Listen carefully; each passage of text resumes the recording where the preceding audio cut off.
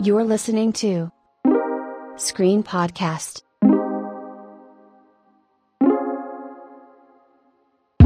Hi guys, thank you for tuning in to the second episode of the Screen Podcast. I'm Ung Villar and I am your host for the podcast. As a reminder, this podcast is a pre-event leading to our main exhibition, Screen, organized by Taylor's University Architecture graduates of 2020, that will be showcased live on 11th to the 13th of December 2020. So please check out our social media platforms and website linked in the description for more information. Today, we will be discussing about a research titled Perceptions of Physical versus Virtual Design Studio.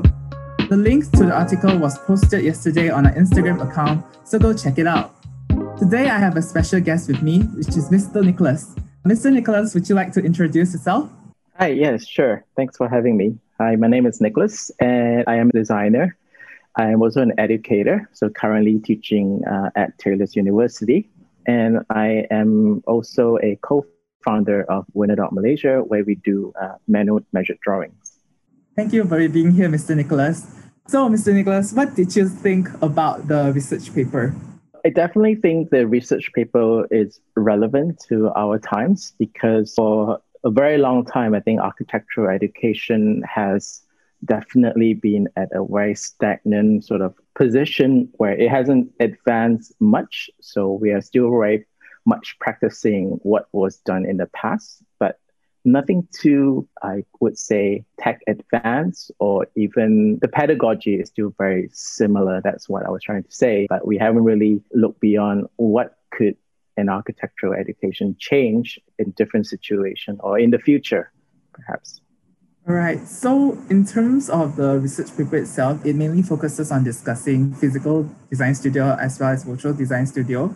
So since we are currently in a pandemic, as well as there are still some lockdowns going on in certain states and certain places, I have a question for you. So let us imagine if we were in a time perhaps where virtual design studio isn't really available and that times perhaps are maybe less advanced and we don't really have this sort of digital platforms that we can access to. How do you think architecture schools or students would adapt to this sort of situation?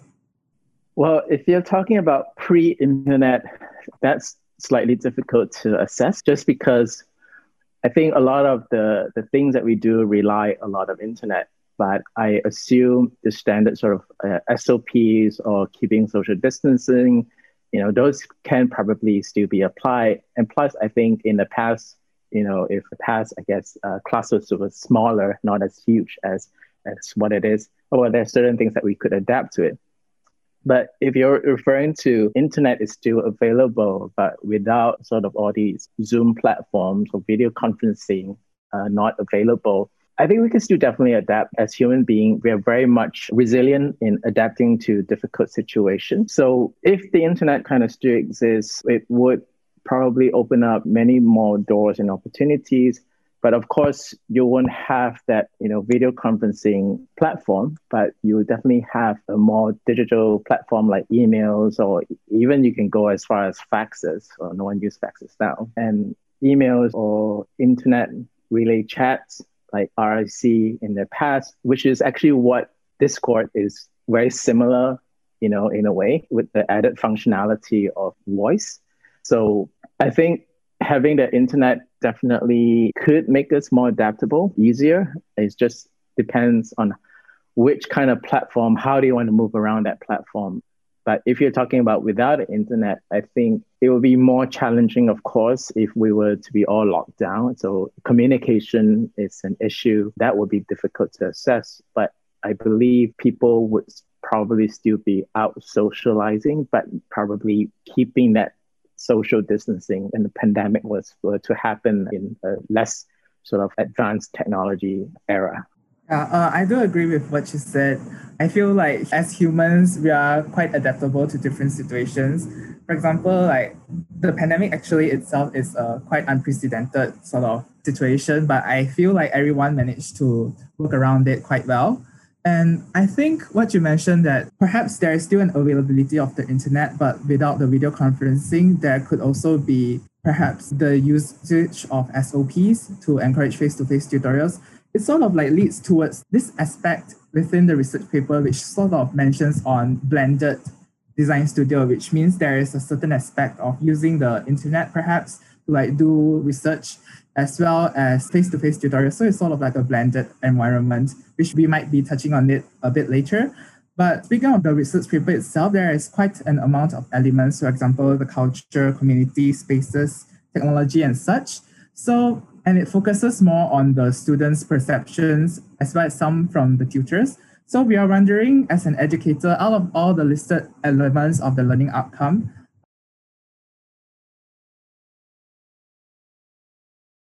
I think for me personally, they are all pretty much equal. Probably if I were to say what affected me the most is perhaps this thing on community and even culture, because I myself am not an extrovert. I consider myself an introvert. But of course, being an introvert doesn't mean you're not sociable.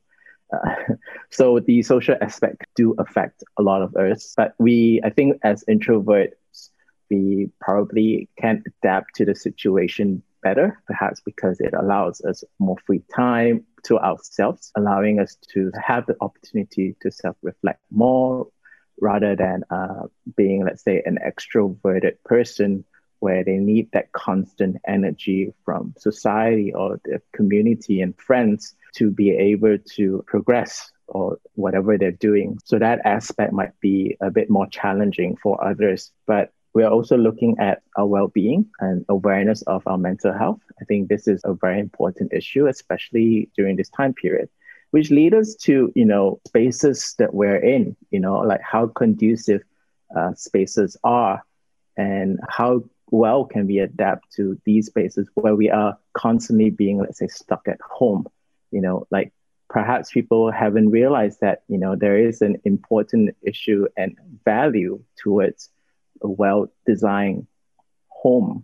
So maybe that might change in the future where, our spaces, domestic spaces that where we live, and even when we work could perhaps be looked upon and, better design, better function, that allow us to be more well-aware and more conducive to our learning. And even as an educator, teaching in an environment still needs to be conducive where we are not constantly being interrupted by other activities. So I'm sure a lot of those who has family, you have kids running around or other partners running around, because we are at home, you don't have a dedicated space to teach, you don't have a dedicated space to allow you to be in a private session.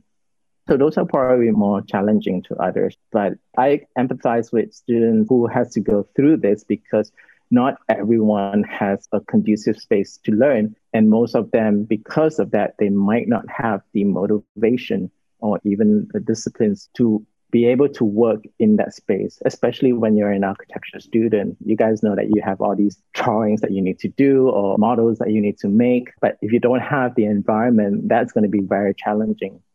Right. Yeah. I actually agree with you on the part where you said that perhaps culture and community is something that we missed out due to this pandemic. Because as a student, I feel like there needs to be a balance between like interacting with peers, because peer learning, I feel that it's quite important when it comes to like studio learning as well as being an architecture student, because peer learning actually sort of motivates us to sort of like share ideas as well as bounce off each other's comments to help us improve our design. And how are you guys doing that during this period? Are you organizing video conference among yourself? How are you dealing with this sort of interaction?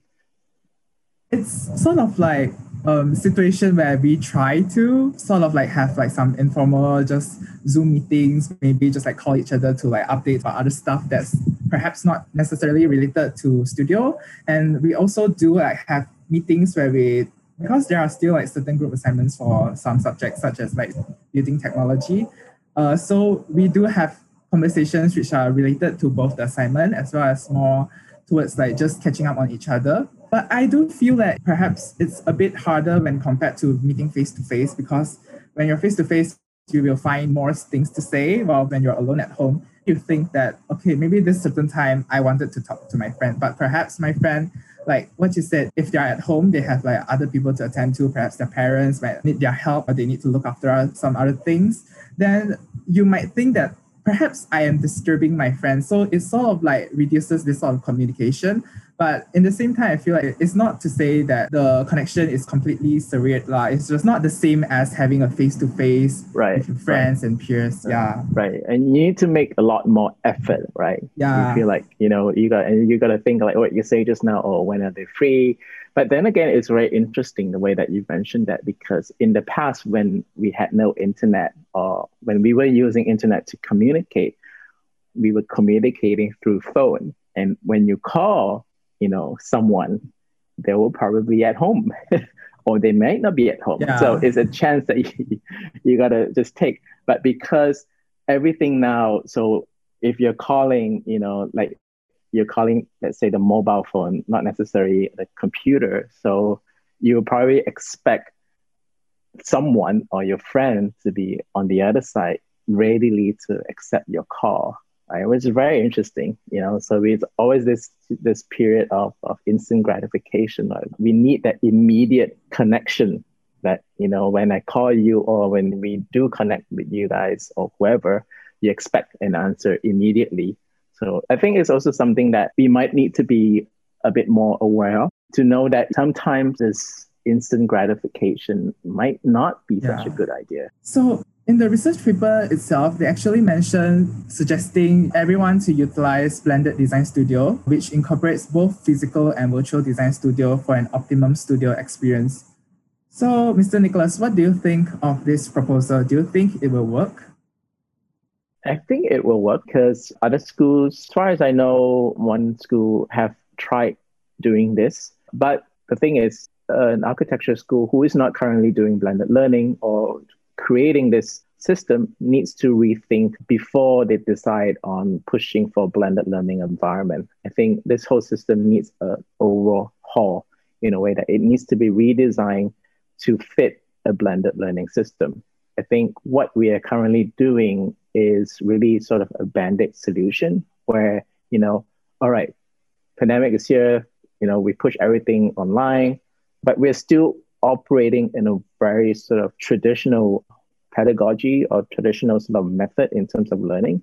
So the whole structure of the curriculum is still the same, but we're just changing certain things to online and certain things to, offline or whatever. But for a blended learning sort of environment that is workable, it needs a complete system overhaul where a dedicated time or period for physical meeting needs to be clearly stated, when and where, how often, and if it's an online sort of learning environment, how do you create online material? So that whole structure needs to be really looked at before we can truly call it a blended sort of learning environment or system. Yeah. Perhaps the situation now would open different education institutes towards this sort of like overhaul, as well as a newer approach of like blended learning. And I think it's something that we can look forward to. Definitely, because I think, as I said earlier from the beginning, this architecture education has been really stuck in for a very long time. And, right now, who knows what's going to happen in 5 years, right? The situation might be very different, but is the practice going to be the same? Because I see the practices still being practiced very similarly. Like I know a lot of, even in the architecture department, where when, let's say, work from home was mentioned that, from the government, like everyone needs to work from home.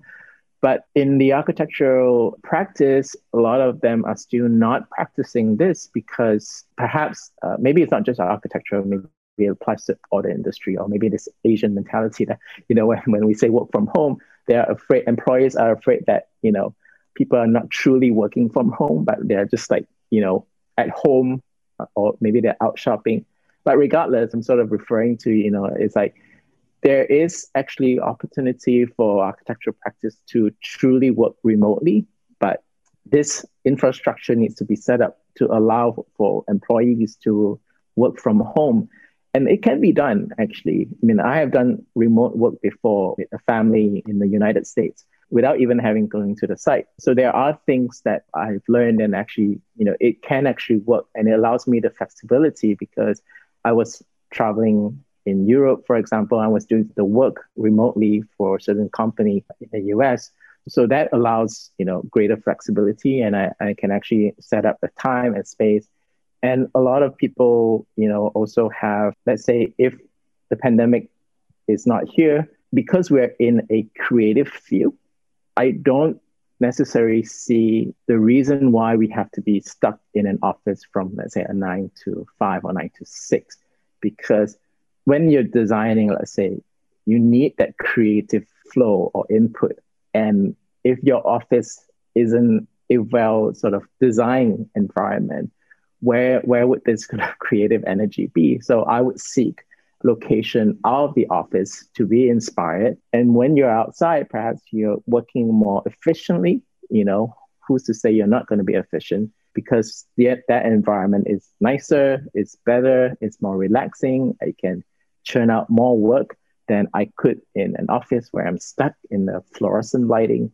So those kind of things actually need to be looked at, I think. And people need to see that there is a value when you have a good conducive space or design space that, allows for these more efficient work ethics to progress, actually. I think everything will work out fine as long as there is like a sort of balance, perhaps. Like if you say that, for example, it's okay to work remotely, perhaps like it's not necessary for everyone to perhaps just stay at an office. I think it's actually quite interesting if, for example, if my future work space might involve like perhaps, yes, we might work at an formal space for like this week, but there's also some occasional like different trips towards like some other place. I think that would be quite interesting. So I think that as long as there is balance between like what you said just now, there is this sort of mentality that perhaps some employers think that if you're at home, you're not doing the most work that you're doing.